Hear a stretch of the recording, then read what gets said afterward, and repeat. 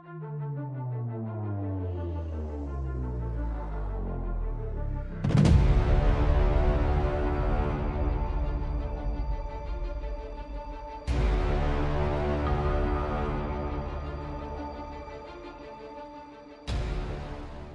to say? It's about that time. So, and yeah, there we go. We are live. What's up, everybody? Welcome back to another episode of the Geek Boutique podcast. Hey, listen, we've got a special guest this week. Livin the Dream Cosplay has joined us. How are you? I'm fabulous. How are you? Very good, very good. Thanks for joining us today. We're gonna call you Jane today because on your Instagram you call yourself Jane Hustle. Drag queen name? Is that what you said? Yeah, that's my drag persona is Jane Hustle. Perfect. So that's what we're going to call you today. Mr. Sure. Messiah Complex Cosplay. Coming back as always. How you doing, my man? Oh, I'm so good. So good. So it's Movember. I just cut it in today. So it's ratty, it's shitty, and I love it. But it's coming in about as thick as mine is. Yeah, right. I should start bleeding. No. It's I'm hoping by the end of the month it's just going to be like some big gnarly thing like I grew for Ron Burgundy. So we'll see how that goes. But yes, it's been good so far. Got an event coming up soon that I'll talk about at the end of the podcast because for some fucking reason I'm always like, hey, I'm all done cosplaying this year, and then somebody's like, hey, do you want to come out and do this thing for charity? I'm like, yes, I do, of course. But did you cosplay right to Christmas last year? Yeah, pretty much. Yeah. Mr. Goose over there. Yeah, that's right. Talk to me, Goose. Yeah, I sure did. So I keep saying, yeah, I'm done. Like everything's packed away, bro. Like I don't have anything out. Never put it away. Now I have to go and take it away. Folks, I'm old, dude. Let me rest. Unbelievable. Nope. Unbelievable. I know. Hey, public service announcement. Let's do this before we get started. Guys, if you are watching us on Instagram, first of all, thanks for joining us. Make sure you go check us out on YouTube. The nice thing about YouTube, we don't have all these technical difficulties. We're in HD. The sound is much better. We can throw graphics on screen, so on and so forth. Go check us out on YouTube. The link is in my story, actually. More bang for your buck, 100%. And you know what? It helps us out. Because when you go and watch us on YouTube and you like the videos on YouTube, it helps propagate the video out to more people to come and join us. Instagram doesn't do any of that stuff. So Instagram, you're live and that's it. So go check us out on YouTube. Give us a watch. We've got a couple watching already right now. So thanks, guys, for joining us. And make sure you leave a like. Jane, first timer on the Geek Boutique podcast. Yeah, thanks for having me, guys. I'm really happy to be here so far. So far, well, we'll try to not offend and get canceled, but that's it's a very slight edge with this show. I can tell you that right now. It's a thin line. So any more charity events and you're going to lose your jerk status mess. Nah, that's impossible. Don't worry. People that don't know me, that's fine. But anybody that spends an hour with me is automatically going to know. Pop for Cherry. Yep. Is that Michael? No, Haven Creatives. Good friend of mine out of, I think she said a chat. No, I don't. You know what? I'm not even going to embarrass myself. Might be out of Toronto. Might be out of Chatham. I don't know where.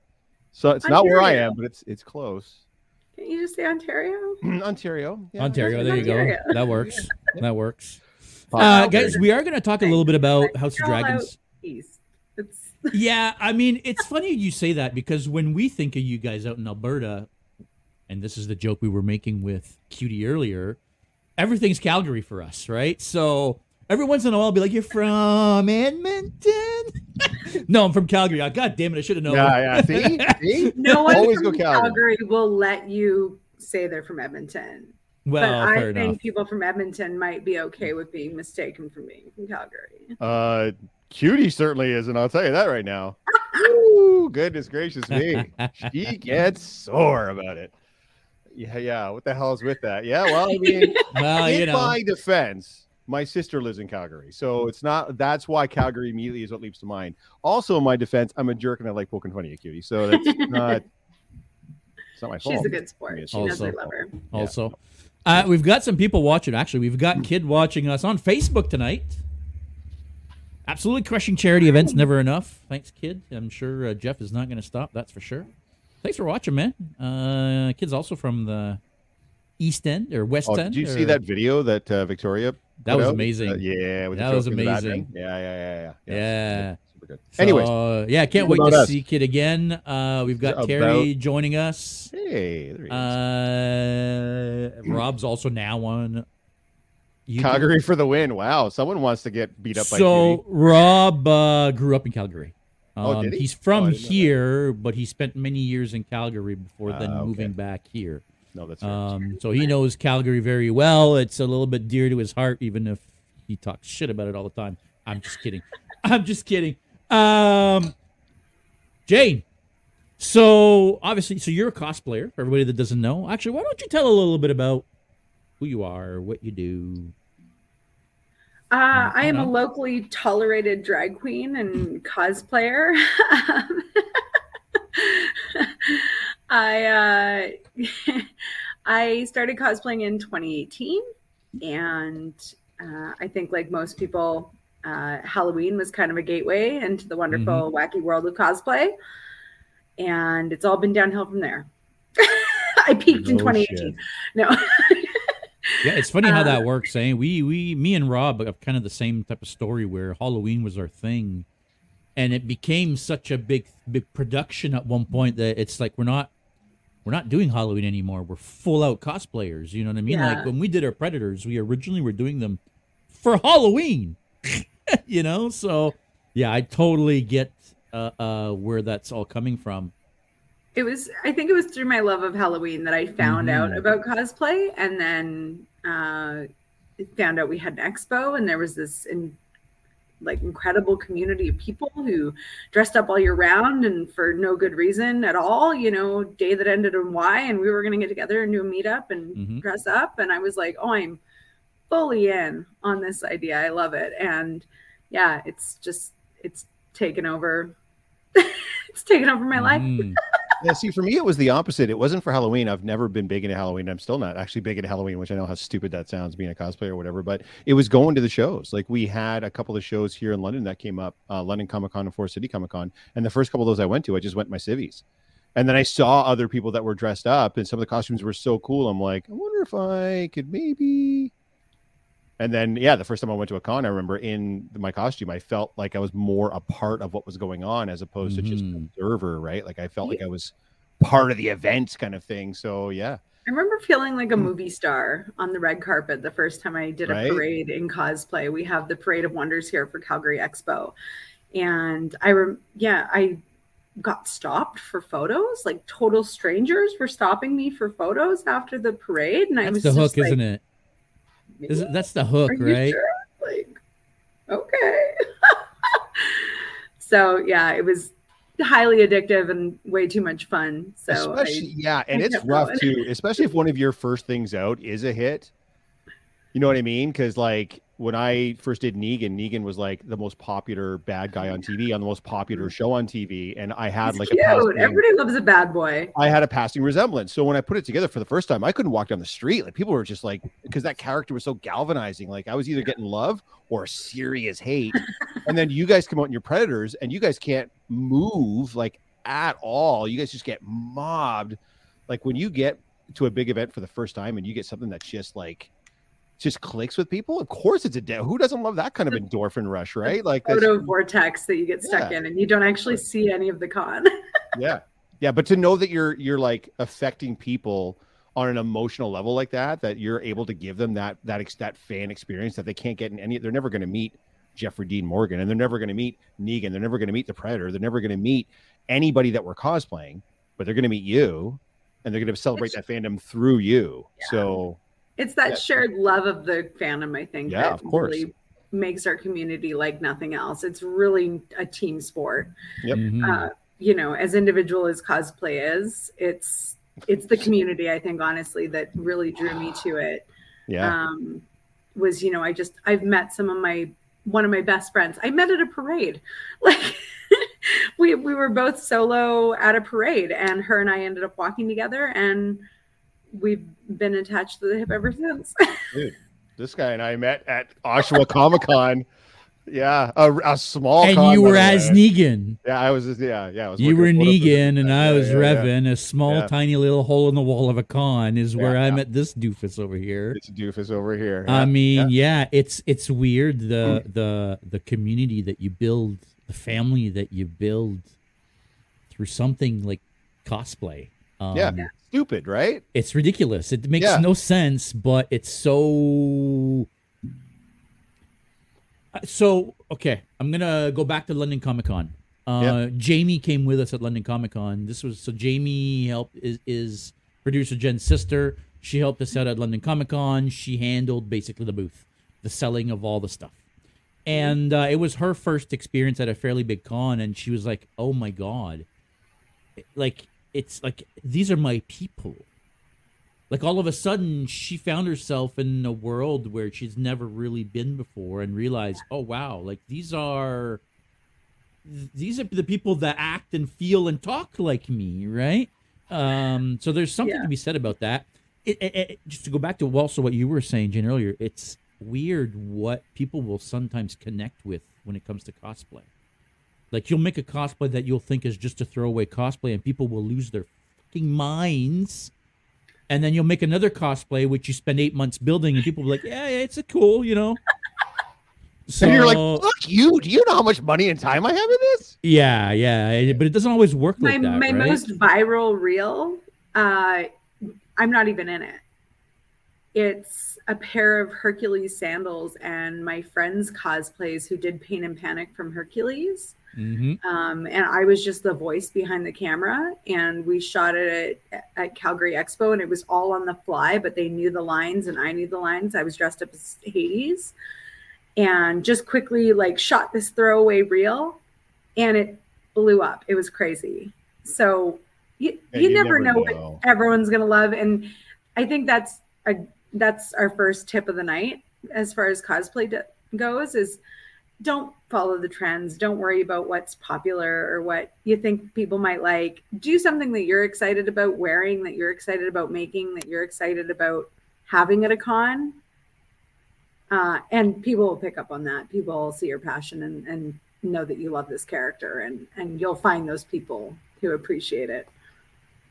That's the drug for sure. The connections and community, love it. Yeah, Keith, good friend of mine here in town. So Keith another guy that we worked at the same place years and years and years ago. Never crossed paths. Never. We have a mutual friend that we both realized we worked at the same place, and now all of a sudden we're dressing up as Batman and Superman and doing charity events. It's so dumb. The two idiots I'm getting drunk with this weekend. That's all. Those are both cosplay friends. Here's another one. Cosplay.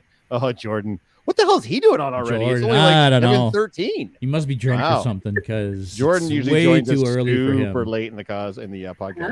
Okay. Oh yeah. So talk about what you would consider to be sort of because I always have two different questions, because I have a cosplay that I consider my most impactful, but then I have a cosplay that's my most favorite. Are those the same for you, or are those two different things for you? What would you say is your favorite, and what would you say has the biggest impact when you're wearing it to an event? And they could be the same, by the way. They don't have to be a freak like me, and those are two different things. But I think they are two different things, though. That's okay. They are for me. I think Flanders, my stupid, sexy Flanders, was a big hit, and it was literally just something I was like, oh, I need to do that. That's hilarious, because stupid and sexy, and especially in my drag, especially, those things are the things that meet for me. If I'm going to do sexy, it's going to be preceded by stupid. Right. So stupid, sexy Flanders is a lot of fun to wear. The people who really get it. And I just have random people yelling at me like, stupid, sexy Flanders. Yeah, of course. And so it's a lot of fun to wear out to an event. Yeah. Jessica Rabbit's another one that just kind of nostalgia for me. I love embodying that character because I'm not a super sex pot kind of person outside of cosplay. And so that's a fun one for me to embody.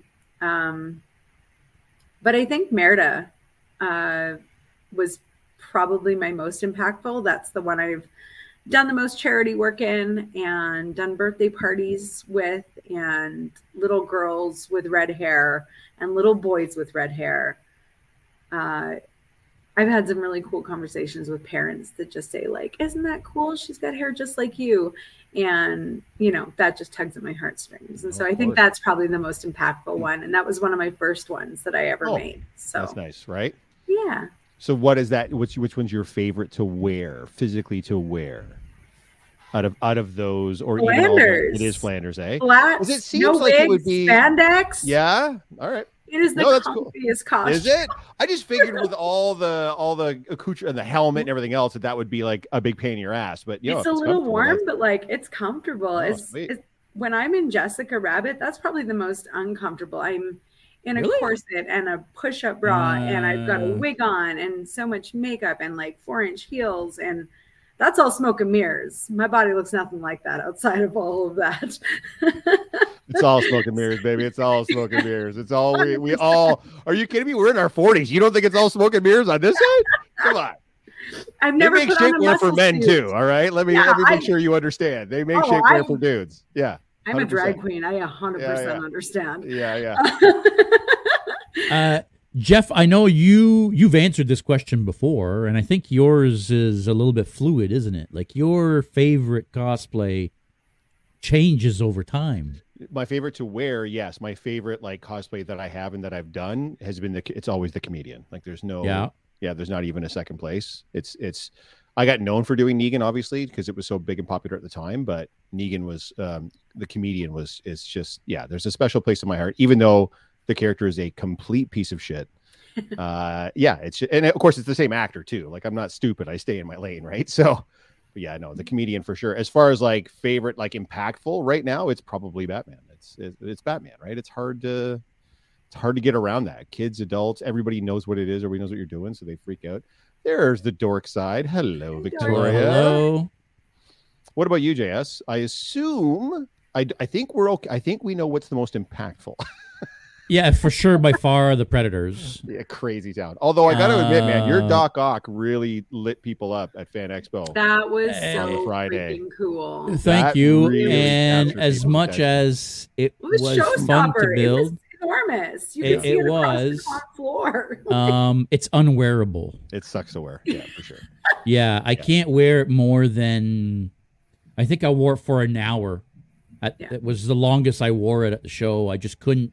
It's too heavy.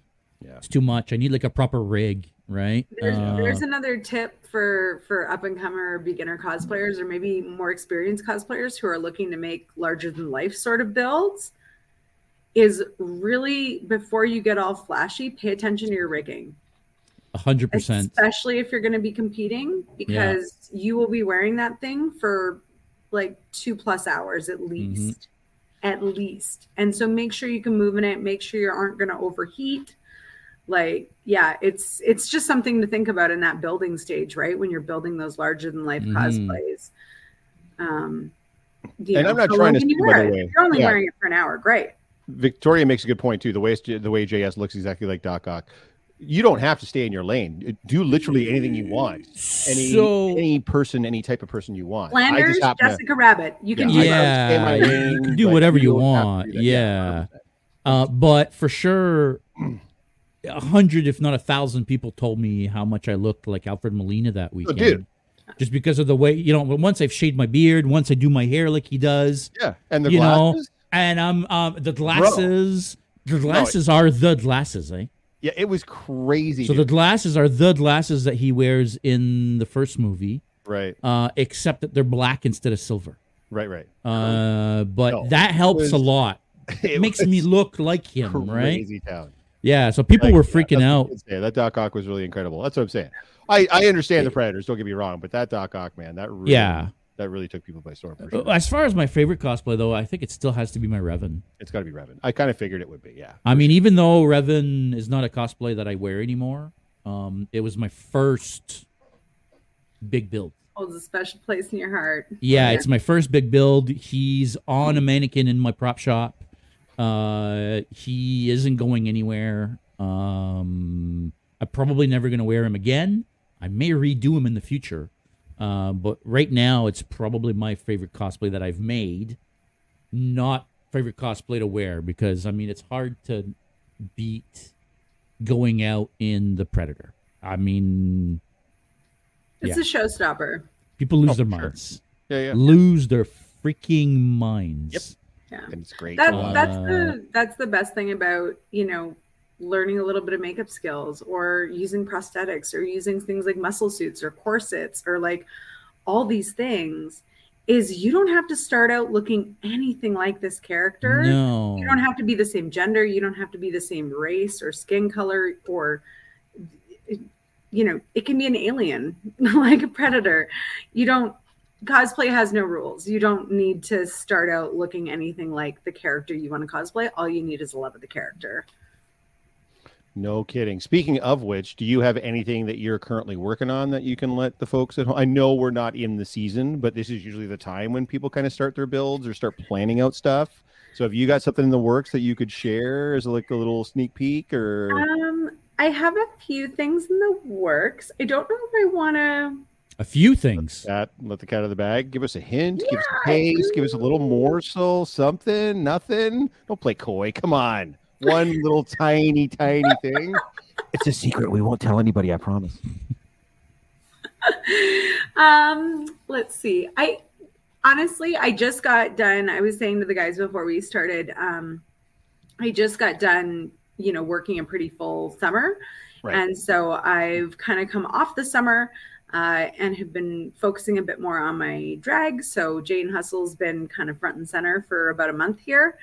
And I'm looking at starting to build up a couple cosplays. I'm working on Lara Croft, the anniversary edition. Perfect. I'll let that one out. There. Perfect. See? Easy. So that's my OG. That's my girl. She's we'll take it. One of the first characters I ever, played on a video game. I think she's badass. And that's one that I have been excited about. That's an old Halloween costume that I did far before I cosplayed or knew anything about cosplay or costume making or sewing. So I'd like to do her justice and redo that one this year. I think that's almost like a gateway for a lot of female cosplayers, is that Lara Croft look initially, because it is relatively easy to put shorts, black tank, some cool ass sunglasses, and some holsters. I find a lot of beginner girl cosplayers a lot of the times, or cosplayers. It's something you can closet cosplay. That's what I mean. Yeah. Right. It feels like it's a gateway for sure. Mm-hmm. Yep. And it's cool. Now we met you, of course, in Toronto for Fan Expo. Yes. And you were there as a guest, one of the guest spots in the cosplay area near us where we had our big community booth. Is that your intention again to come back if you're invited or what have you, come back to Toronto? Because I know you're out west, you're out in Calgary. We already talked about that. Is that, again, something that you want to re-experience, or now that you've done it, you're cool, you'll stick to the Western events? What's your plan for the upcoming con season, I guess? I would love to guest at some more cons. There's nothing more I love in the world at a convention than being able to talk to people and, put on panels and share the knowledge I've accrued over the years from other cosplayers who have come before me with the next generation and group of cosplayers. So that's something I'm really passionate about, that I really enjoy doing. So of course I'm open to call me. Anyone who wants to have me guest at their convention, I would love to come back out east. You guys are amazing. The fans there were just incredible. Such a rad community of people out there. I'm actually going back out to Toronto in, a week and a little bit. Yeah, I think it's less than 2 weeks now. I'm headed back out there. 9 days. For the big photo shoot with Cosplay Alliance. Yeah. 10 days. Yeah. Very cool. Very cool. Yeah. So that is going to be the weekend of the 20th, is it not? Yes. Actually, it is on the 20th, I believe. On the 19th? It's on the 19th. On the 19th. Right? Saturday the 19th. Correct. Yeah. We're going to be down in the Distillery District in Toronto doing a cosplay meetup that is going to be Movember themed. So Movember, but make it cosplay. So all cosplays are welcome. We just ask that you bring a mustache. I wish I could go. I'd bring Ron Burgundy with me, but unfortunately I've got that weekend is packed with stuff, so I cannot make it, but I will be there in spirit for sure. Me and my mustache. It's going to be a ton of fun. We're going to have some really hilarious photos. Absolutely. Yeah, that should be good. We're going to try to get there. We're going to try to at least. Yeah, I would love to. Either me or Rob will try. If not, both of us will try to make it down there. Whether we dress up or whether we come equipped to film and take pictures, or I don't know. We'll figure that out. Yeah. We'll figure that out. We were talking before the show a little bit about cosplay judging. Mm-hmm. You've been a cosplay judge once. You're now director. Hang on. cosplay competition director for GameCon Canada. Yes. So why don't you actually first of all tell us what that means? What does a cosplay competition director do for GameCon Canada? It's really just a fancy way of saying I'm the cosplay advisor. I'm the cosplay organizer. So I'm going to be, or I am organizing the cosplay competition with GameCon Canada. It's going to happen here in June 2023 here in Calgary at the BMO Center. And so we have a massive prize pool.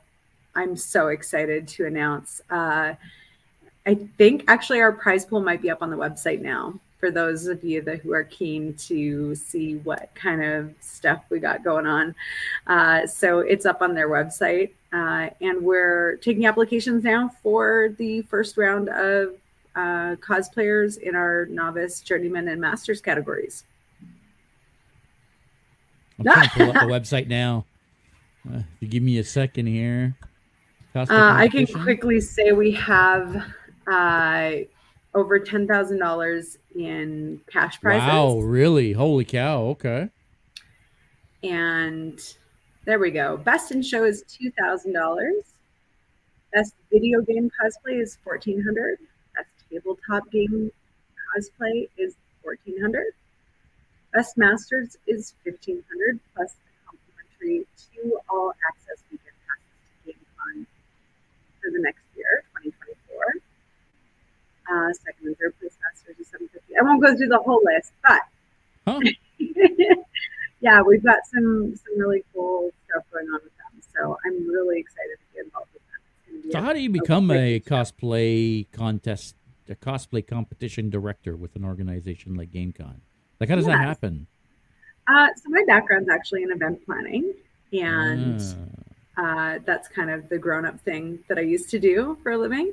And my name got passed along through the community to the organizers of GameCon, and they reached out to me.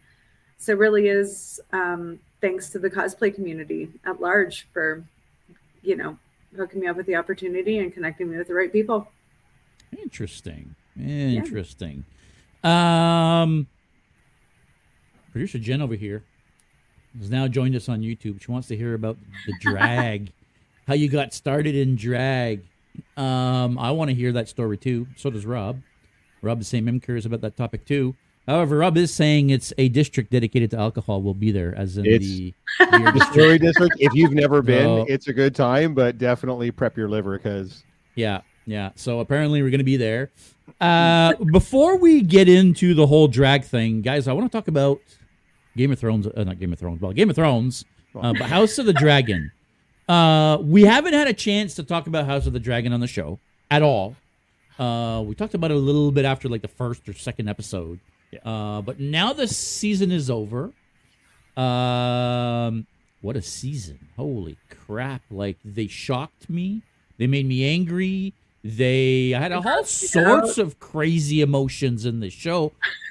What did you guys think? Like, first of all, I know, Jeff, you were a little bit of a Game of Thrones fan already. Somewhat, if I remember correctly.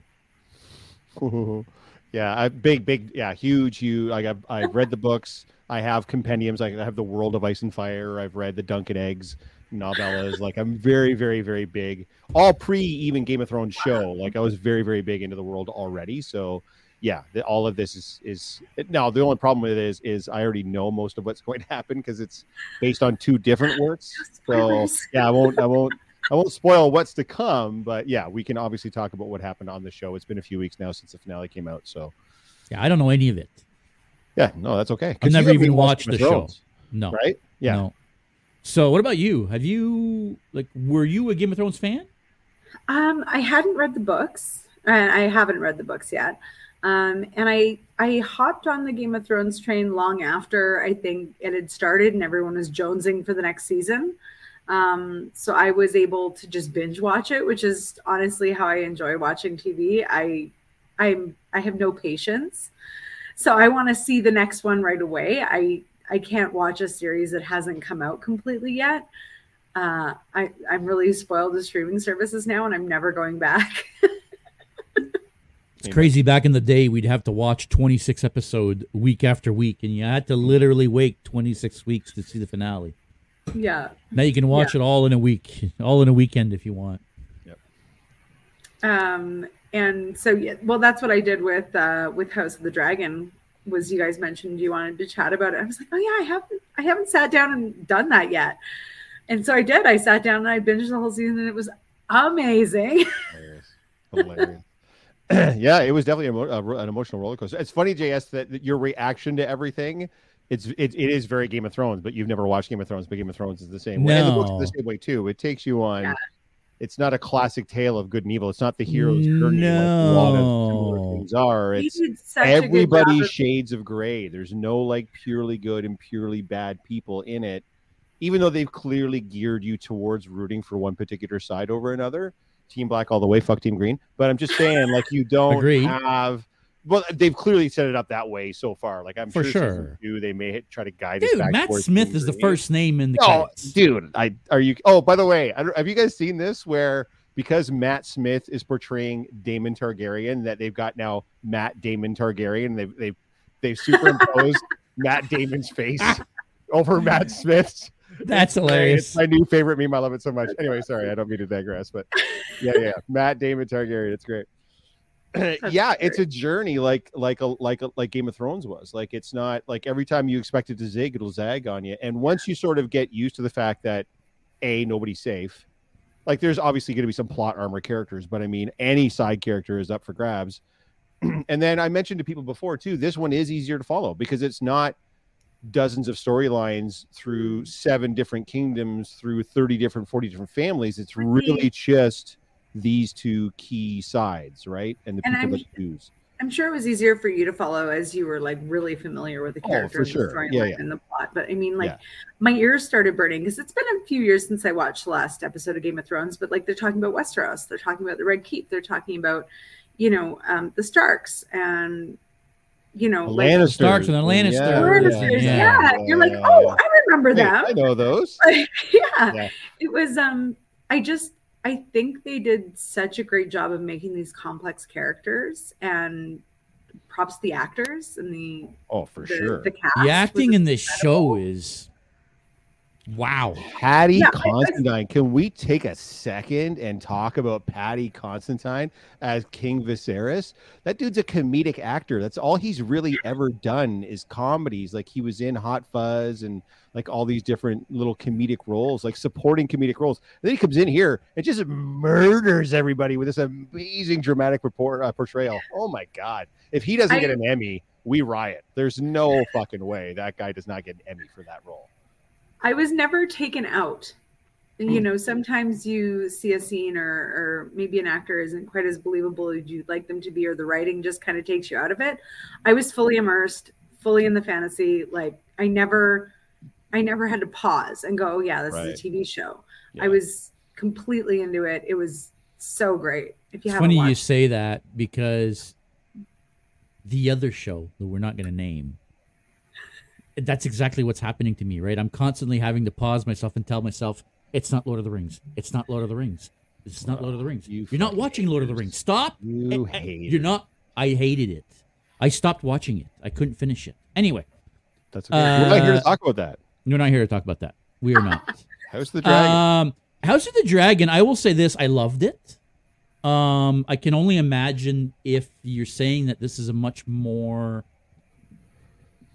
If it's a much easier story to follow than Game of Thrones was, I can only imagine how fucked Game of Thrones was. There were a couple scenes in this series, in this season, that I was like, that's a little much. Like, there's a couple times I told myself, oh, like, what the fuck? Oh, my sweet summer child. You've got. Listen, you ain't seen nothing yet. I'm sure, but there was a couple times I caught myself doing that. Well, that's HBO, right? They've always HBO. Fair enough. Boundaries. Fair enough. Also, in their defense, like, I watched I partially watched The Girl with the Dragon Tattoo, and I understand that's based off a book as well. But the scene where the assault happens in that movie, I turned it off at that point because I can imagine. So graphic. Of course. It was so graphic and so terrible. And I think they could have just, whoever made that choice obviously has made it for a reason, but they could have shut the door and implied what happened and everybody would have got it. We would have known what happened. But the fact that they felt the need to push that and show it, I was like, I don't know if that's necessary. And in House of the Dragon, in their defense, I don't feel it's gross. It's weird. Also, in historical accuracy, a lot of people married within the family. That's how it was done. And I think cinematically, they didn't take it past a point where it was really uncomfortable to watch for me. Mm-hmm. I had a couple scenes like that. A couple scenes where they were uncomfortable to watch, where it's like, do we really like, can they just cut it off now? Like, we get it, right? Like, why does this keep on going, right? Now, like Jeff says, it's HBO. HBO likes to push the boundaries, so I get it. And it doesn't negate the fact that I still think it was an amazing show. Don't get me wrong. Like, those things didn't turn me off from the show, which is maybe the problem I have with the show. I think sometimes the shock is the message, though. It is. You're right. Clear enough in certain situations, like even the scene you're talking about, the girl with the dragon tattoo. I think sometimes it's there to demonstrate to you how awful it can be. Like, people have experienced this in real life, and it's important that you know what happens when this happens. Like, we can shut the door and you can imagine it, but sometimes the medium is the message, and it's important that people really want you to feel sick to your stomach. You have to. If you don't, it's almost like a litmus test of what of a piece of shit kind of human you are. Are you like a good person or a not so good person? But yeah, HBO has been doing this for years. But I do remember distinctly watching Game of Thrones when it was coming out with a person that had no prior knowledge of anything, hadn't read the books, and I would have to spend upwards of an hour after each episode just annotating everything that had happened, especially for the first 4 or 5 seasons that followed the books really closely. Like, I need to decompress. Then I'd be like, yeah, because I remember seeing a YouTube video of someone that had watched it like with their wife, and their wife had to put nicknames on all the guys so they knew who everybody was because they couldn't keep track of all the different families and all the different names. So it was like beardy bald guy and like weird. The names are hard to follow, kind of thing, like right? Especially in House of Dragon, like. Holy cow, the names are so... I don't even understand what they're saying. Like, how am I supposed to remember the name when I can't even make out the sound that they're making? Targaryen names are tough, yeah. Oh, sure. Dude, it's ridiculous. You get some that are really close to sounding to each other as well. Uh-huh. So, or it's just like Aemond is just Daemon with a D on the back kind of thing. You know what I mean? So there's like, yeah, for sure. And he's made those names specifically weird in that style because they came from a completely different land, right? That's the whole Targaryen thing is they ain't from here. They just came here with dragons and took over, but they're not from here. So they're supposed to be exotic with the purple eyes and the long white hair and the crazy sounding names. That's all that's on purpose, right? Now they're extinct basically, right? Other than for what's her name? Yeah, the Targaryens in Game of Thrones, they're extinct. There's only what's her face left. Daenerys? Oh, on Game of Thrones itself. Well, yes. Spoiler alert. Jon Snow's a Targaryen. Oh, is he really? Oh, okay. Yeah. They're related. Yeah. Well, go figure. Yeah. Go figure. Yeah. And then the maester that was at Castle Black, Maester Aemond, he was also he was a Targaryen. Big spoilers for Game of Thrones. If you haven't watched all Game of Thrones, by the way.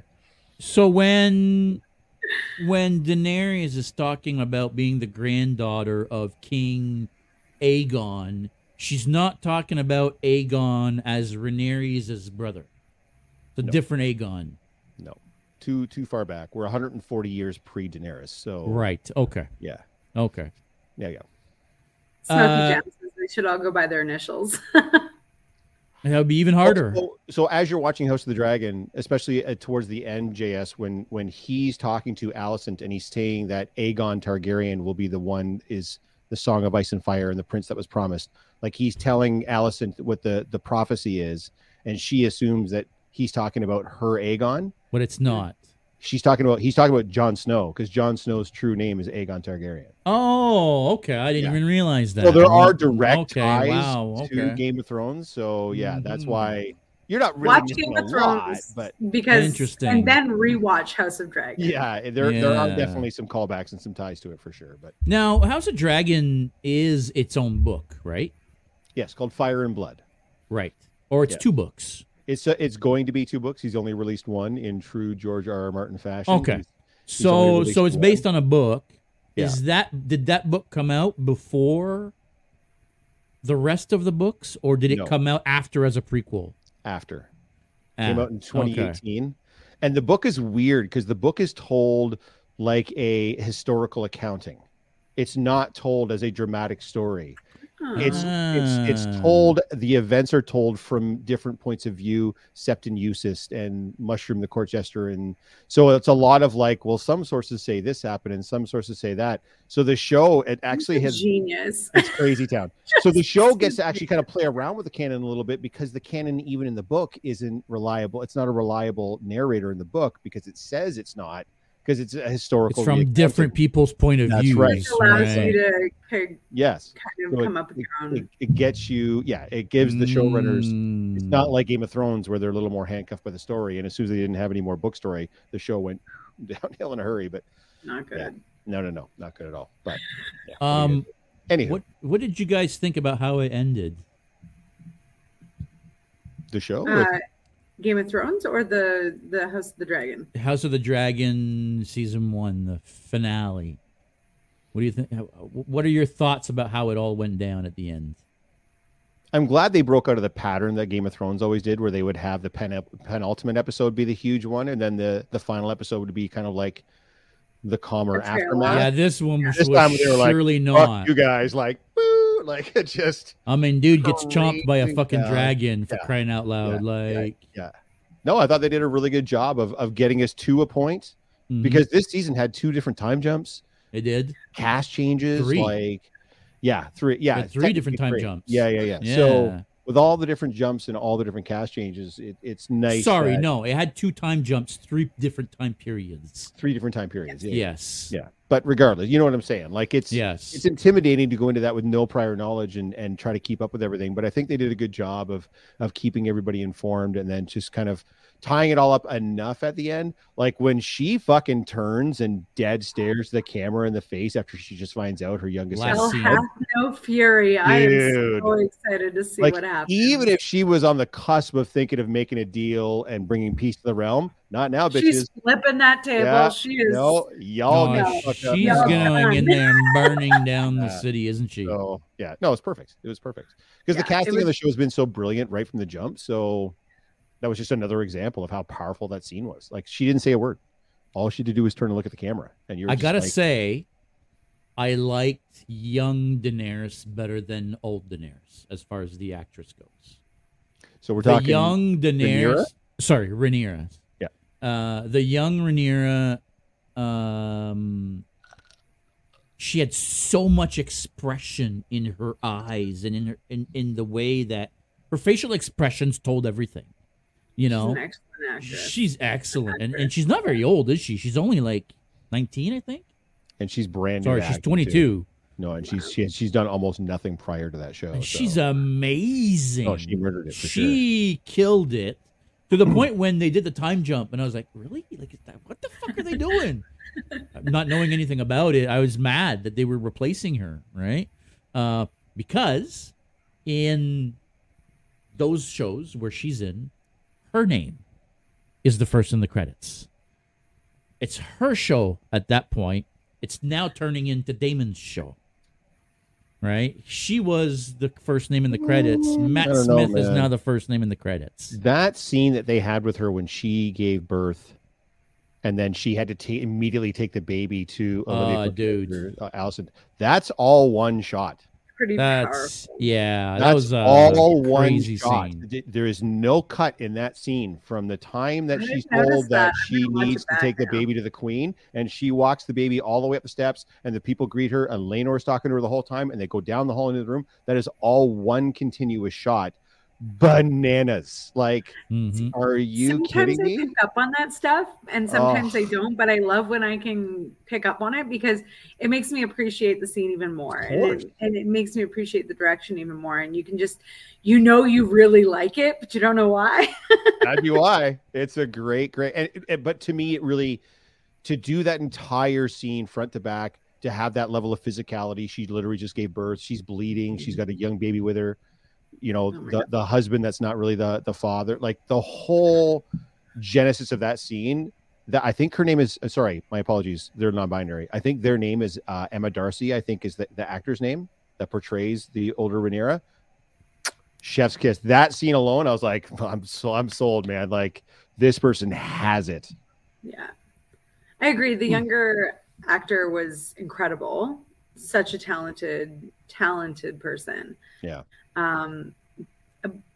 But I think, that scene had so much going on and so much depth and so much emotion and crazy.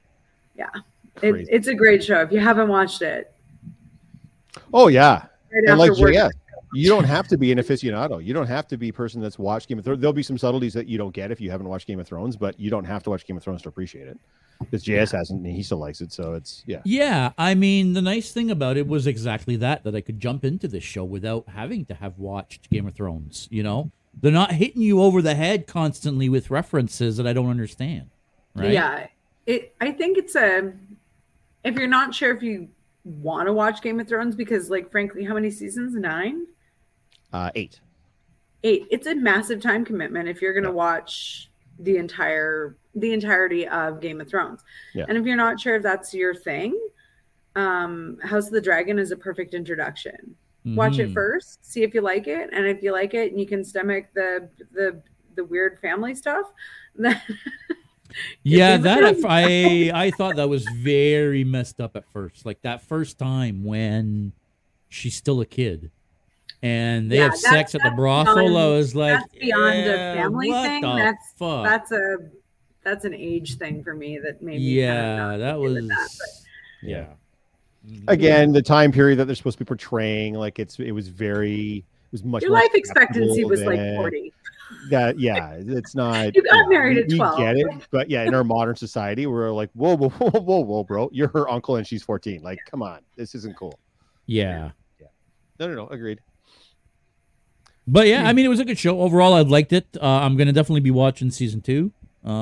Is it gonna make me want to go back and watch all of Game of Thrones? Yeah, I don't have enough time to watch TV to go through a whole 8 season of a show.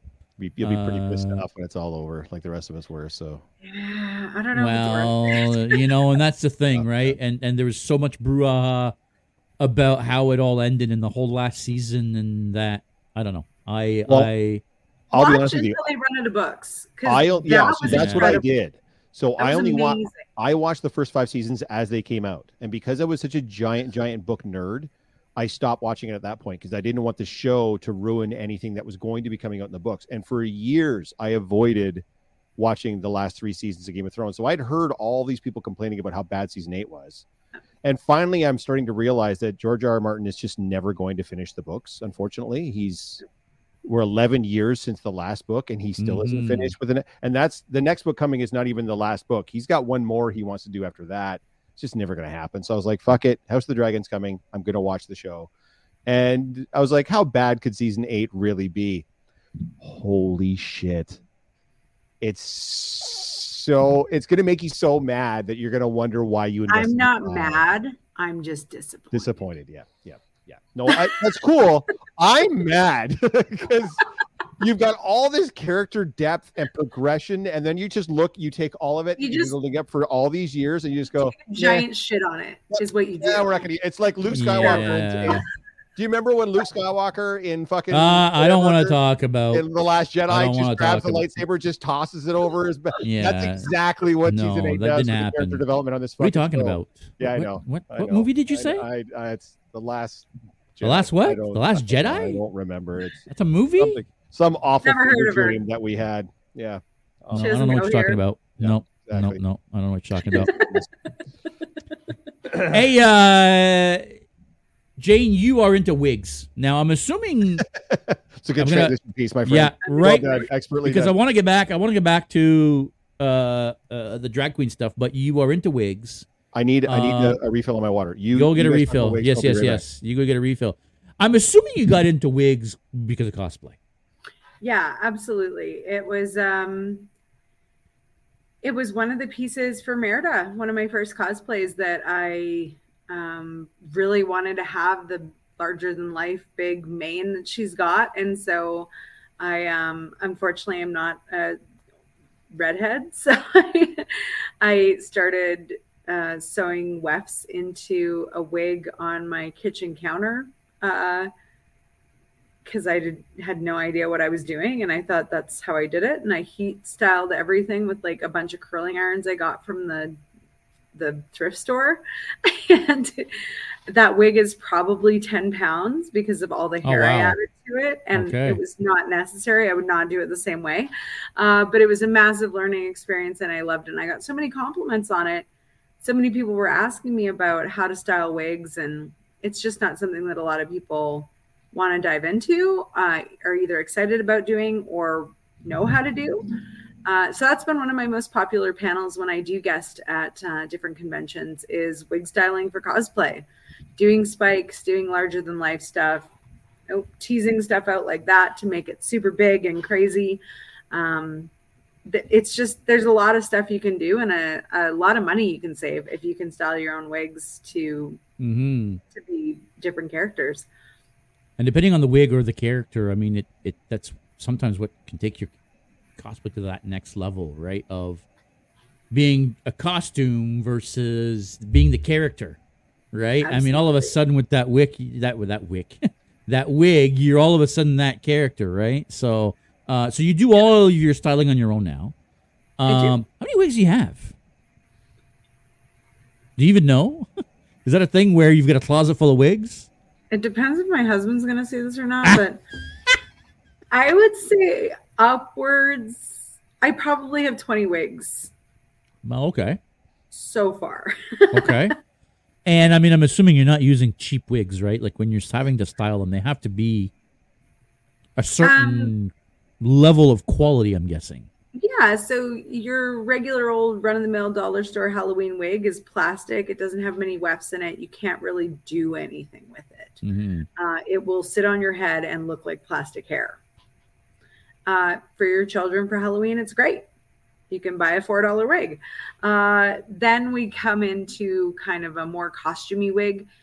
Maybe not heat stylable, but you might be able to brush it. It's probably got a little more hair in it. But again, kind of what you see is what you get with those ones. Once you move into a heat stylable wig, so a heat safe wig, that's when you can start having a bit more fun. And those run around $40 and up. Well, that's not too bad. Yeah, no, you can find totally affordable heat stylable wigs, and then you can start having a little bit of fun with them. You can straighten them. You can, use a blow dryer on them or a little bit of steam and some rollers. They tend to have a little bit more hair in them. So there's a couple brands that I love for cosplay and drag that have really a lot of hair in the wig. And that means I can go bigger styles like that. I can make them huge and kind of over the top. Great for styling spikes and doing more anime kind of styles with. So more dense hair and also heat stylable. The prices can really just skyrocket from there, depending on what you're looking at. If you're looking at full human hair wigs, which I would never recommend anyone do for cosplay unless you're looking to dye it or bleach it, like you want a human hair wig for some very specific reason, you can get away with synthetic wigs, and kind of you're only limited by your imagination at that point. And sometimes you'll have a call for like a $4 Halloween wig. Like I do V for Vendetta, and that's the wig that he wears in that costume when he goes out in the Guy Fawkes mask and everything. So sometimes you can get away with it. But yeah, my Geralt wig, my Ron Burgundy wig, and the Boromir wig, those were all much more expensive wigs that I had to buy online, and then I had to pay somebody to style for me because I have no dog in that fight. I'll tell you that right now. So what companies do you suggest for heat stylable wigs is what Red Moon Glassworks is asking. So Oh, yeah. I'll let you handle that one. Yeah. So Arta Wigs out of Canada is really great. Rockstar Wigs is incredible. And their Epic Cosplay Wigs is also really great. Those are 3 companies. I've worked with their wigs before. I enjoy their wigs. I think they're high quality. As far as cosplayers go, they're all you need. Those 3 companies. If you can't find something from those 3 companies, Are they local companies? Arta is out of the States and Canada. I know they have shops in both. Epic Cosplay, Epic, I believe, is out of the States, but I know they ship to Canada. Mm-hmm. And Rockstar is out of the States as well. I'll throw one more out there too, guys. Wig is Fashion. Same as Arta. So they've got an American and a Canadian site. Yeah. So that's where I got Boromir, and I think where I got Ron Burgundy as well. I think I got them both from Wig is Fashion. So, and believe it or not, specific cosplay stuff, but yeah, Wig is Fashion. Yeah, sure. I used that for my Mary Jane wig. I got a couple from them. They've got a really good Harley Quinn wig too. And even guys, even on Amazon, you can get lucky. You can find something on Amazon that will my lace front platinum Geralt wig is I got from Amazon. I paid like $38 for it, and it looks. I mean, I paid somebody else twice that to style it, but once they did, it looks pimp. So you can get lucky and get some decent wigs off Amazon too. So. Read the reviews on Amazon. That's a really good indicator. Sure. Really good indicator if you're getting what the picture is, because I know a lot of wig companies from Amazon use Webster out of the UK's or Rockstar even's photos and then send you something completely different. So read the reviews, but yeah, you can get some really great stuff. Yep. Epic Cosplay Wigs are from the US. Yeah. Okay. Yeah.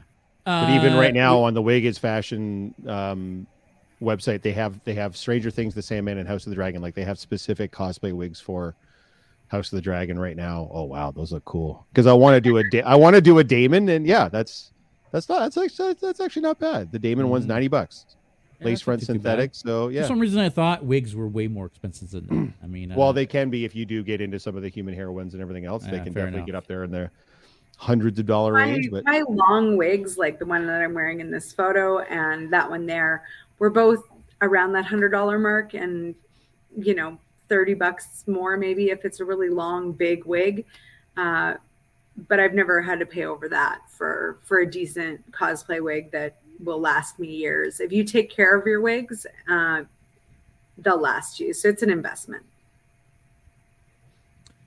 We posted online this week, ask Livin the Dream Cosplay questions.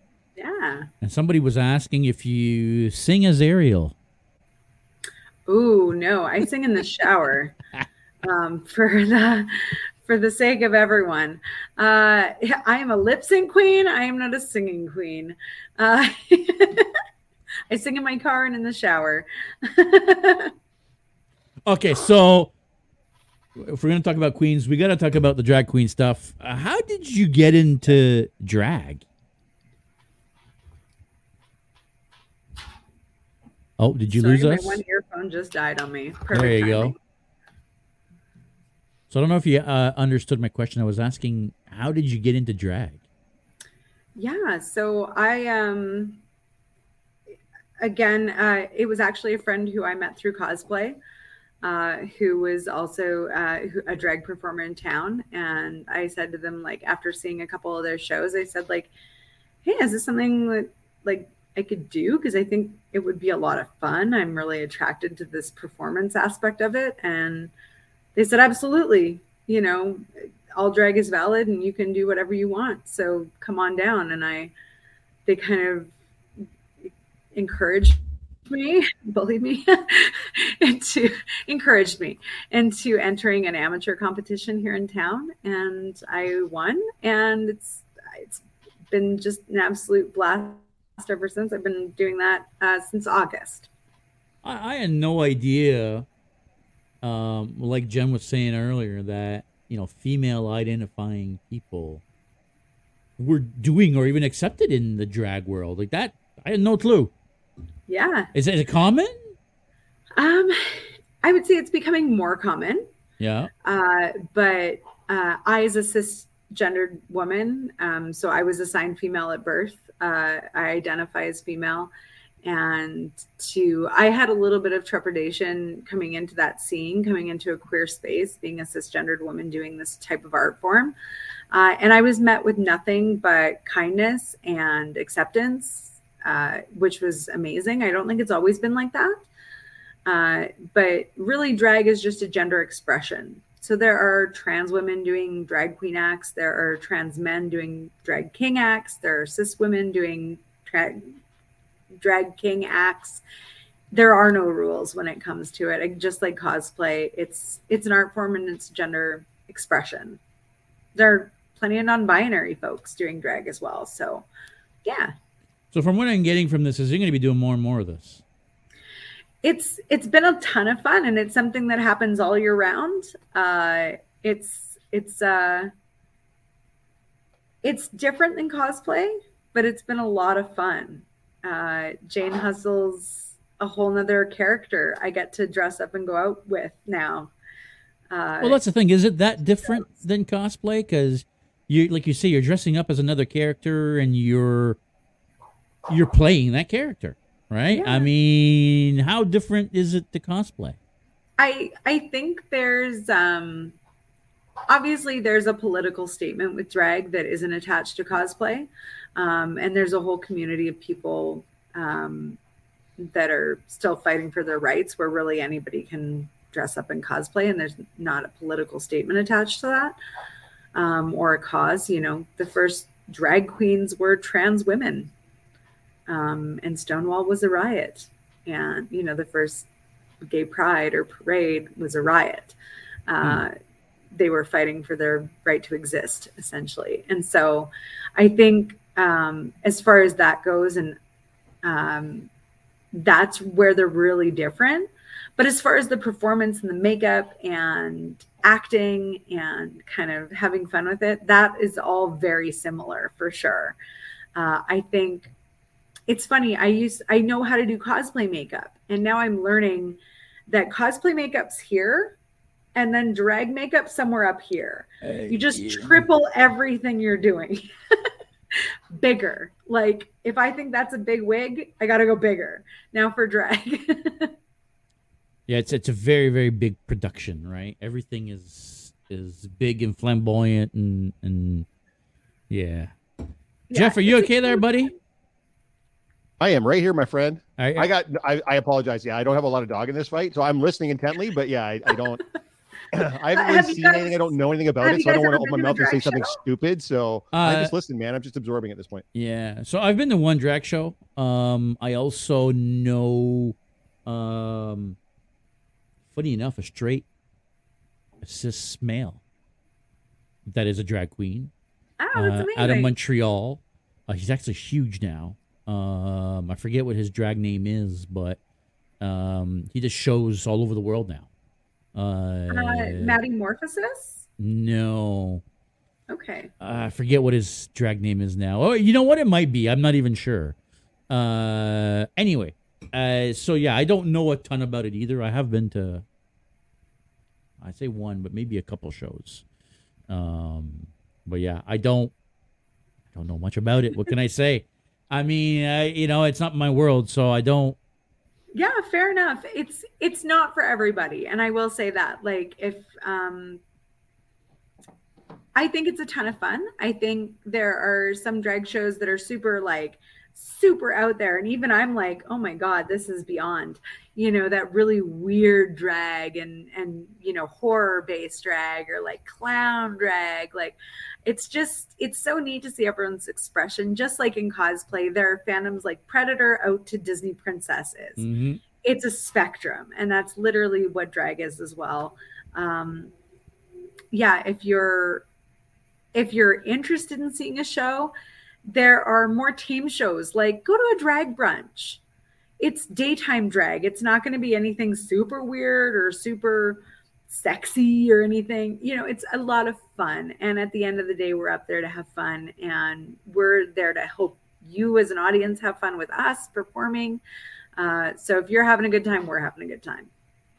Yeah, Freakishir is saying, or Noah, sorry, is saying, I also feel like cosplay and drag are similar in its popularity. I bet most people know drag performers, but don't know they actually drag just like cosplay, right? I mean, most people at work, well, they know now, but people around me, when they see me, they don't think I'm a cosplayer, right? They don't. It's not until they start seeing my office and seeing my stuff that they know, oh, wait, you're a cosplayer? Really?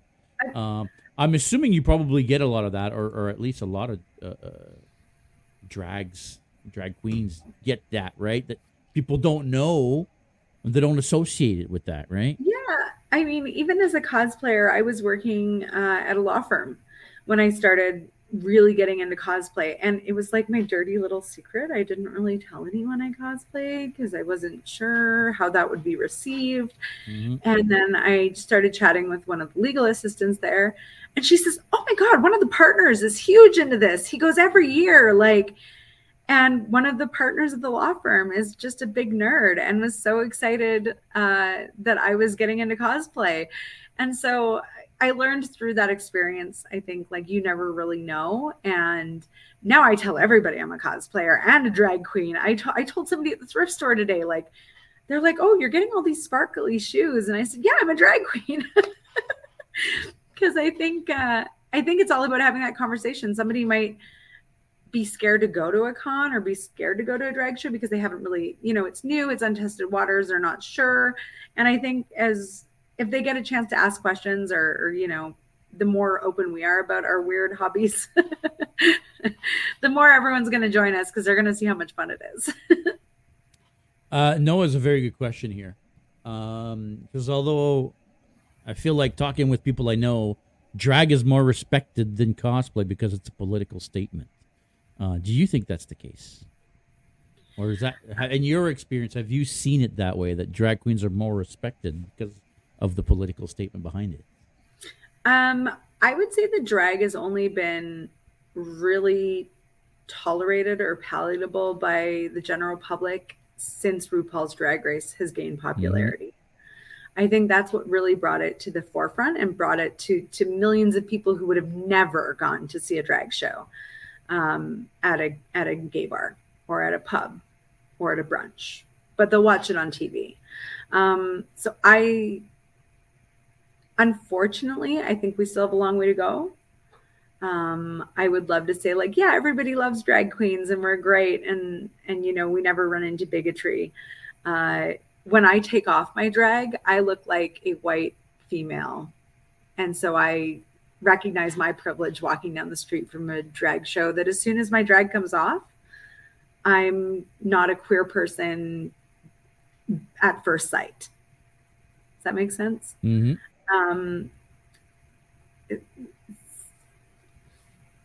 As far as cosplay, I really haven't run into anyone who's been weird about me being a cosplayer or disrespectful.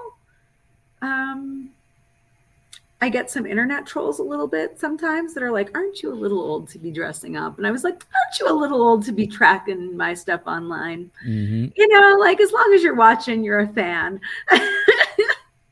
Yeah. So I would say that we still have a long way to go with drag as far as acceptance and, all the yucky stuff that goes along with bigotry and ignorance. And I think the same thing goes for cosplay. I think anyone who's got a problem with people dressing up and having a lot of fun in costumes is probably just scared to try it. They're scared they might like it. Yeah, I mean, I truly believe that if you put yourself out there, it doesn't matter in what fashion, somebody will try to break you down. Haters. They're everywhere. Yeah, people, I mean, it's just, I think, the nature of humans, if you do something that you enjoy and you put yourself out there, there's always going to be those people that are going to leave you negative. Yeah. The trolls, like Noah's saying, the trolls, yes, I think RuPaul said something really on point for me, and it's kind of echoed in my head when I do get those comments, is unless those bitches be paying your bills, pay them bitches no mind. Yep, exactly. So, unless you're keeping my lights on, go troll somebody else. Yeah. No, 100%. I've gotten really unapologetic in my old age about not really giving a hoot when anyone thinks of me. Jane, I want to talk about very quickly. I don't want to get canceled, guys. Okay, so please take this with a grain of salt. Okay, I will correct you if you. But please do. A lot of female cosplayers today tend to go down the making everything sexy cosplay, right? Sure. Where a lot of cosplayers, again, there's nothing wrong with that, but a lot of female cosplayers will market their cosplay towards. I'm not sure what the proper word or the proper term that I'm looking for, but they're gearing a business towards selling themselves, selling pictures of themselves, selling an OnlyFans, selling sexy cosplays. Again, there's nothing wrong with that. You, on the other hand, have not gone down that route at all. How does that? I'm trying to look at I'm trying to formulate. Well, not necessarily as much why, but yeah, why? I mean, that's a good start. Why? Yeah. Because I'm sure you 100% get those comments all the time. I guarantee you get those comments all the time. Where's your OnlyFans? Right? I guarantee you get asked that question at least once a week. I think I get it a lot less because it's not something I'm offering. Mm-hmm. I do things like stupid sexy Flanders, and I kind of trolled everyone last year and was like, ooh, something sexy's coming for Christmas, and then put out Santa in a bodysuit in full beard. I guess the why is it's not something I felt I wanted to do. And no shame. Those girls are beautiful and they are making bank. And if they're doing it and empowered, happy, and they're happy doing it, like, get paid, girl. I'm happy for you. It was just, I think I made a very conscious decision. That's just not something I wanted to do. I also have a stepson who's 13, and I don't want him coming across those photos of me on the internet. Some things you just kind of got to see in person. So it's no shame in the game for the people who do those sites and are having a good time and who enjoy expressing themselves and their sexuality through cosplay. I'm here for it. I love it.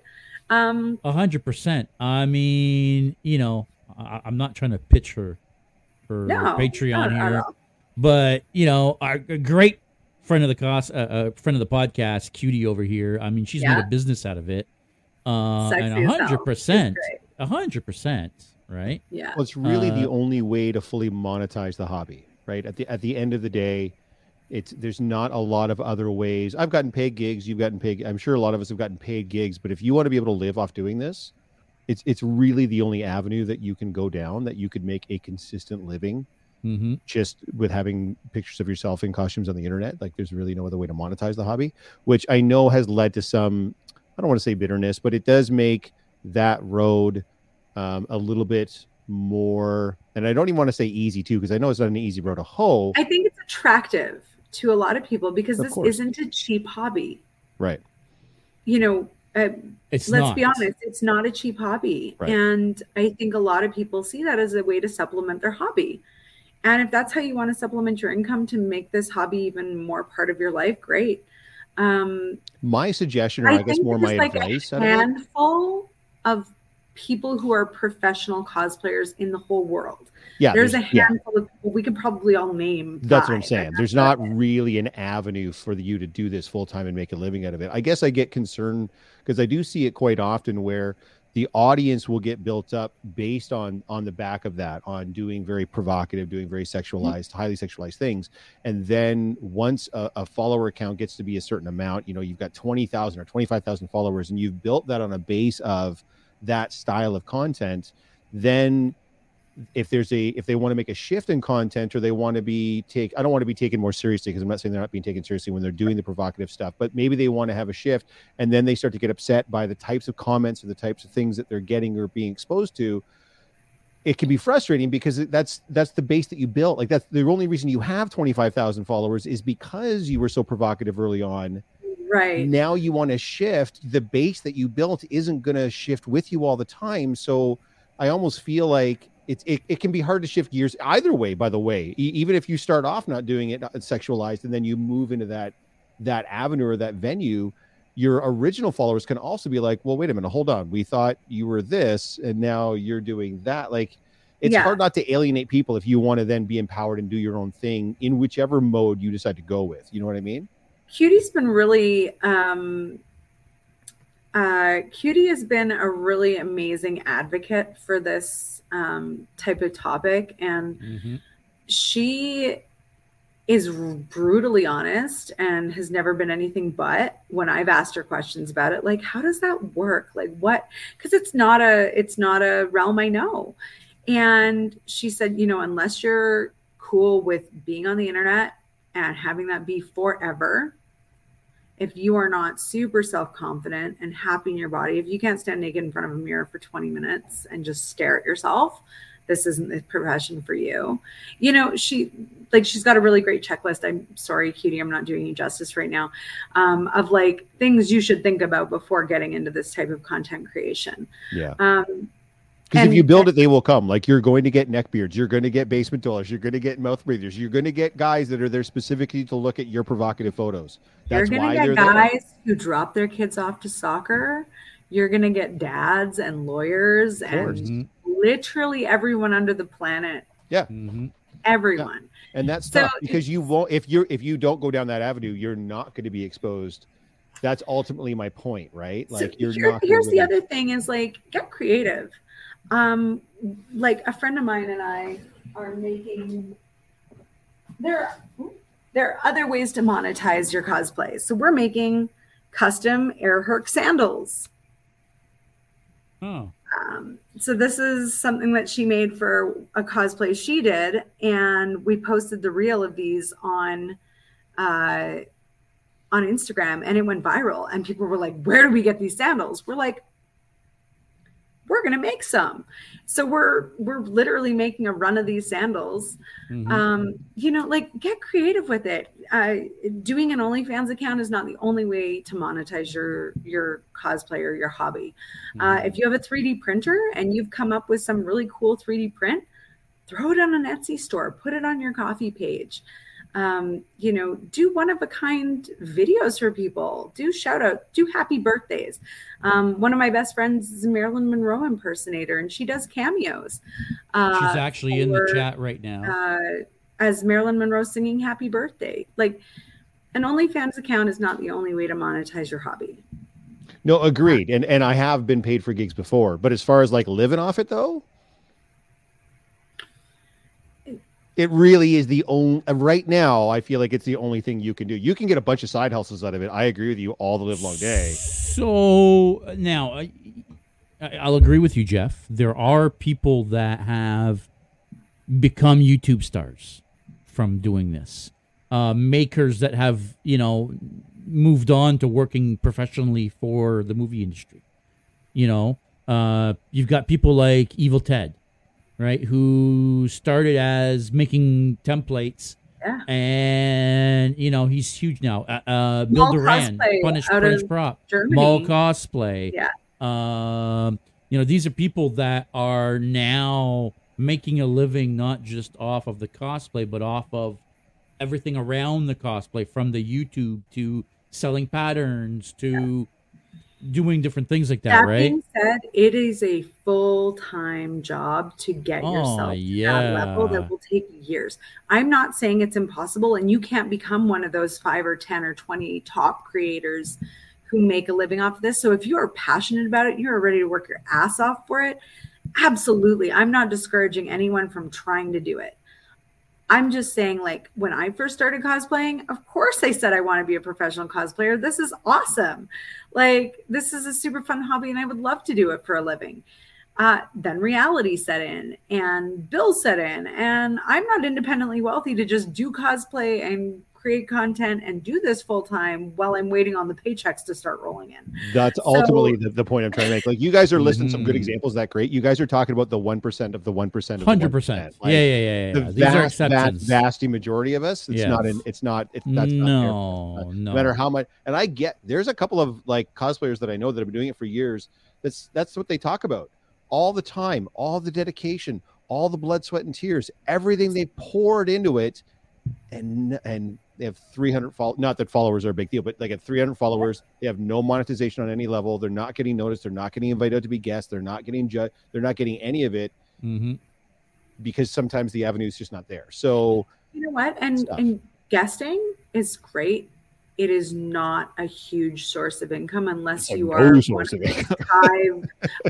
one of those top, 500,000 follower type people, or you're being asked to judge and being paid to judge at a competition. Right. Yeah.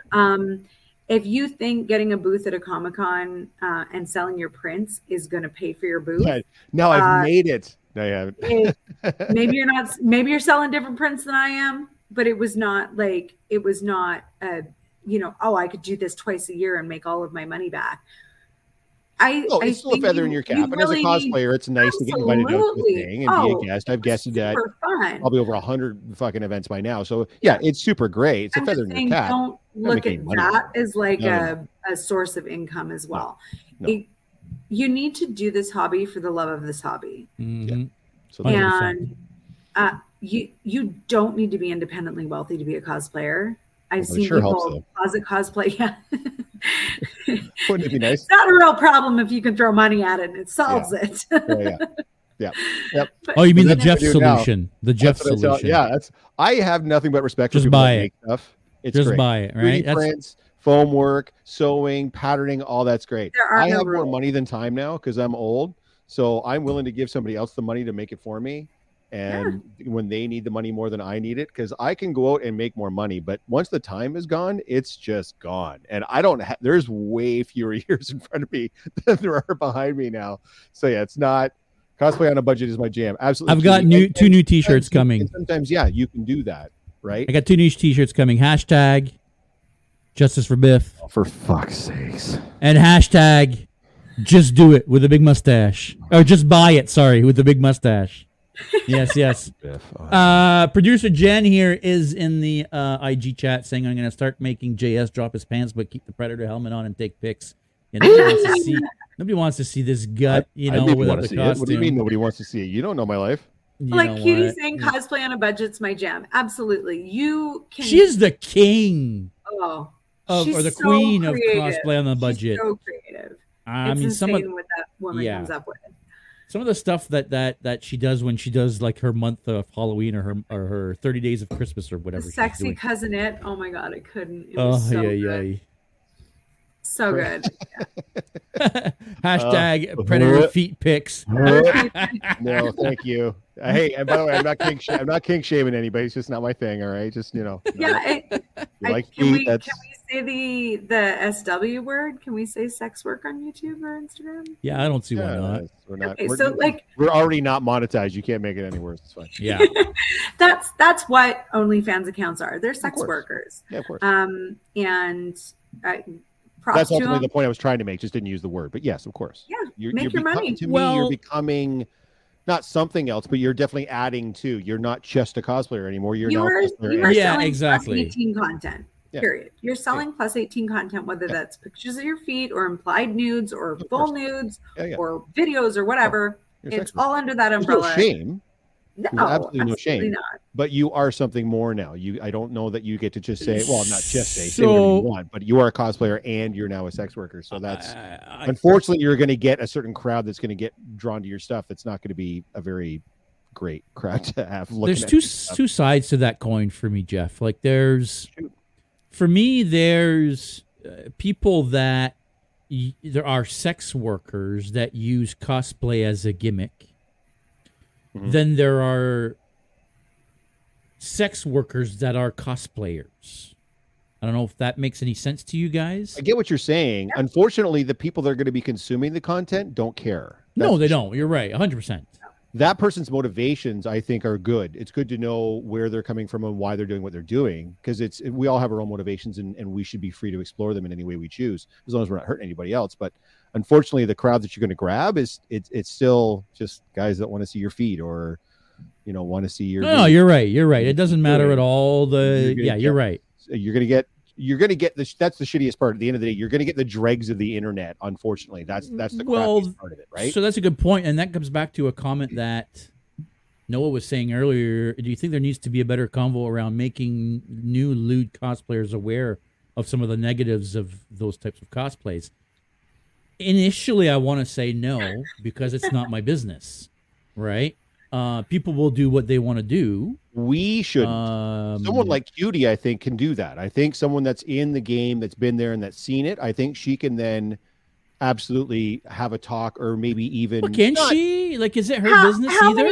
How many opinions did you ask for when you were 18? You're right. Nothing's How many really outside changed. opinions were you I looking to have? was an asshole when I was 18. No, 100%.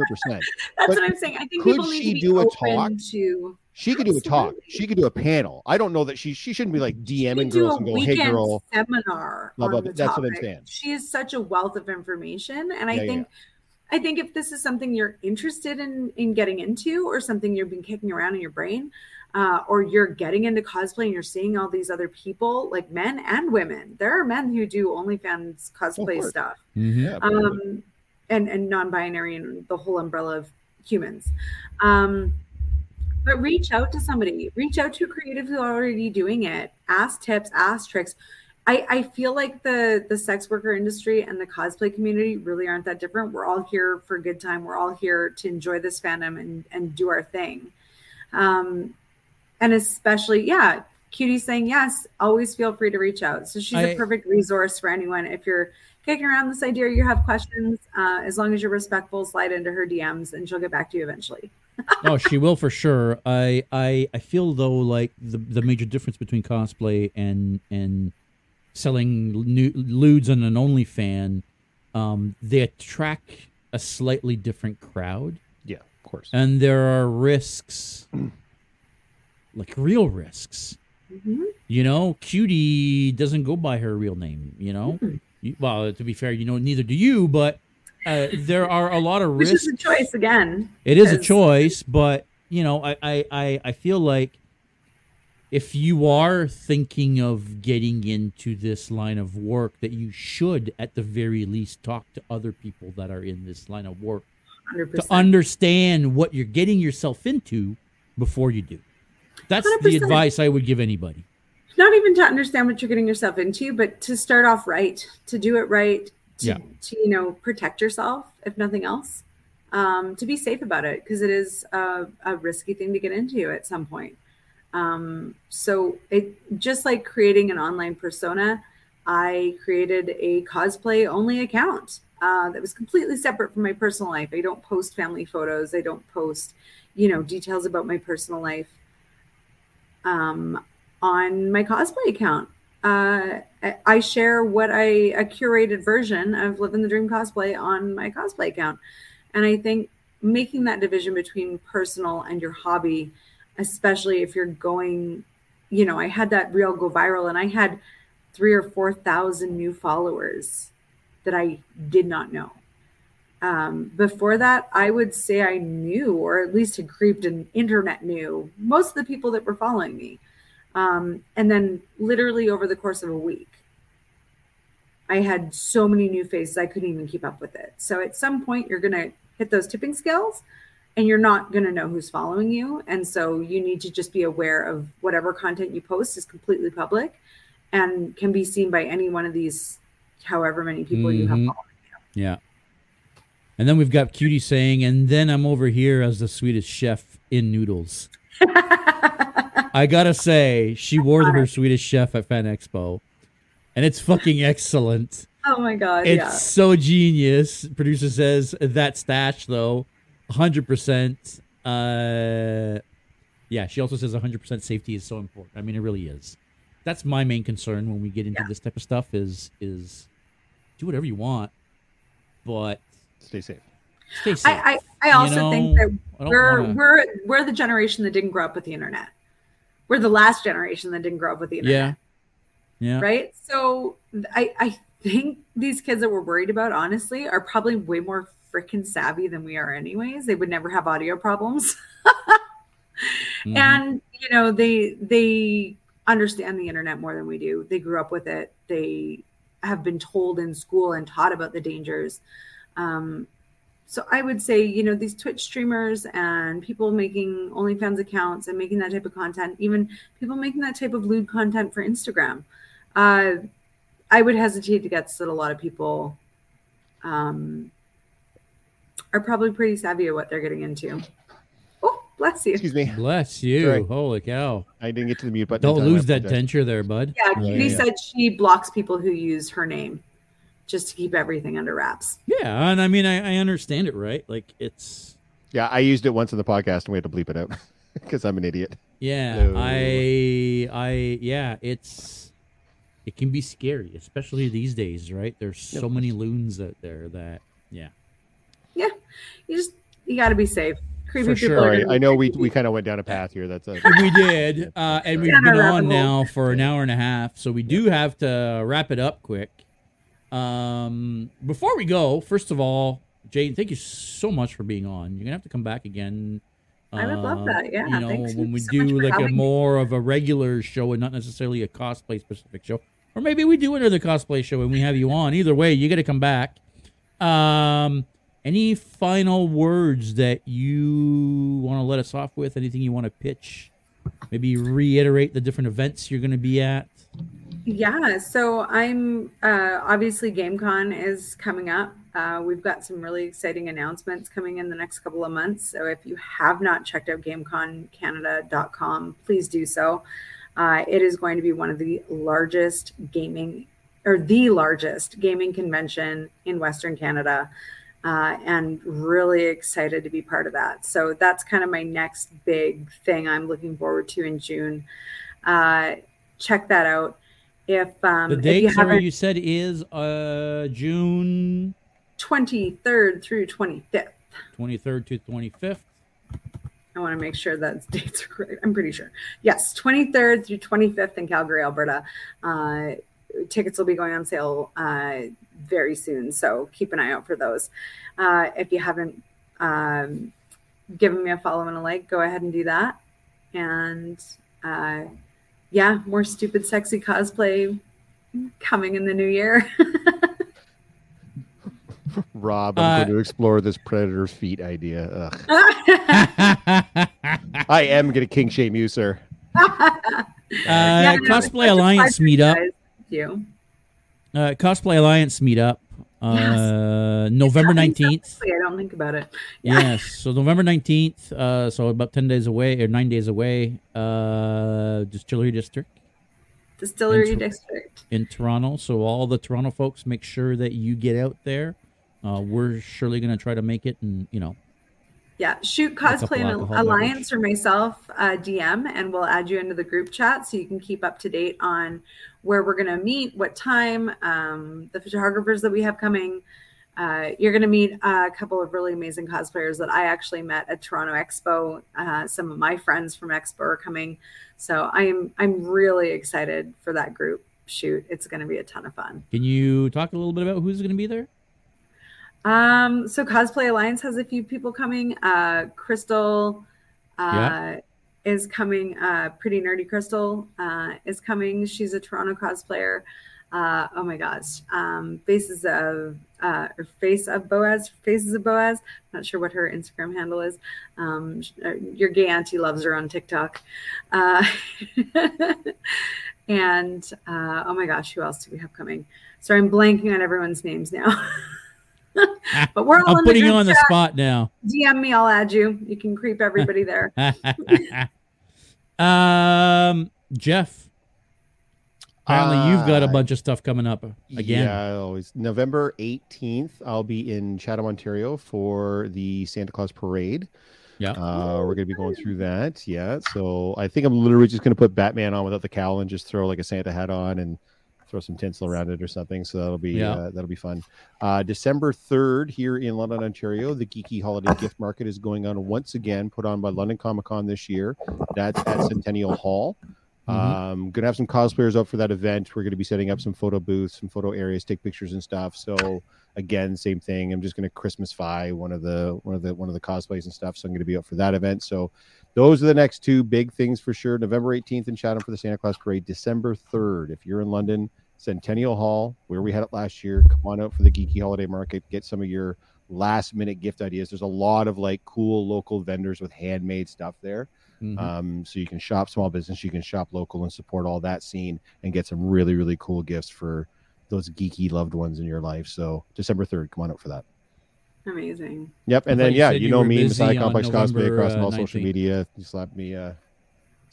You don't have to follow me, but check out my stuff. And maybe, if you want to do a collab, throw me a DM and I'm happy to probably tell you it's too far for me to drive and I'm not doing it. But you never know. I was just gonna say, I thought you were busy on November 19th, but I guess it's just too far to come. That that week, I do have other stuff on that weekend, but the 18th is the big thing for that, and then the 19th, and then you mean Jeff, you got another thing going on that weekend? Yes. It's going to be lots of that this weekend with Michael Icon and Crazy Mike Cosplay, who are both in the channel today. We're going to be abusing our livers starting tomorrow. I think Mike gets into town at 8, and then Saturday it's just going to be we're probably going to start drinking at noon, and it's going to be debauchery all day long. Which, by the way, sir, we got to get you down here for our little mini brewery tour and join us for a day of debauchery. Yes, so, definitely. Yep. Chibi Bear Cosplay is asking, what's this event? While we were talking earlier, there's a Cosplay Alliance meetup in the Distillery District, November 19th. Is there a time yet? There is. I want to say 1:30 or 2:30. 1:30 or 2:30. Okay, well, sometime in the afternoon. Send me a DM. Send me a DM. I'll add you into the group chat. We would love to have you. Yeah, there's going to be a bunch of people there. Are you coming into Toronto just for this event? I was coming into Toronto to visit a friend and wanted to just kind of touch base and hang out with a bunch of people I met at Expo that I was too exhausted to hang out with. So, there was a seat sale and I hopped on it and decided I was coming to Toronto and reached out to Cosplay Alliance and we decided that we should host a meetup together. So perfect. So Movember meetup hosted by Cosplay Alliance. It should be a good time. Guys, thanks so much again. Everybody watching, I mean, thanks for joining us, guys. Yeah, we love having you guys on board, even though we probably didn't get through to a lot of your comments this week. Sometimes hard when we have somebody new on to get through all the comments, but hey, thanks for joining us. Thanks for sticking with us because we've still got some people that are listening in here. I think that's going to be it, though. Jane, Jeff, thanks again, guys. Make sure you're staying geeky. We'll see you next week.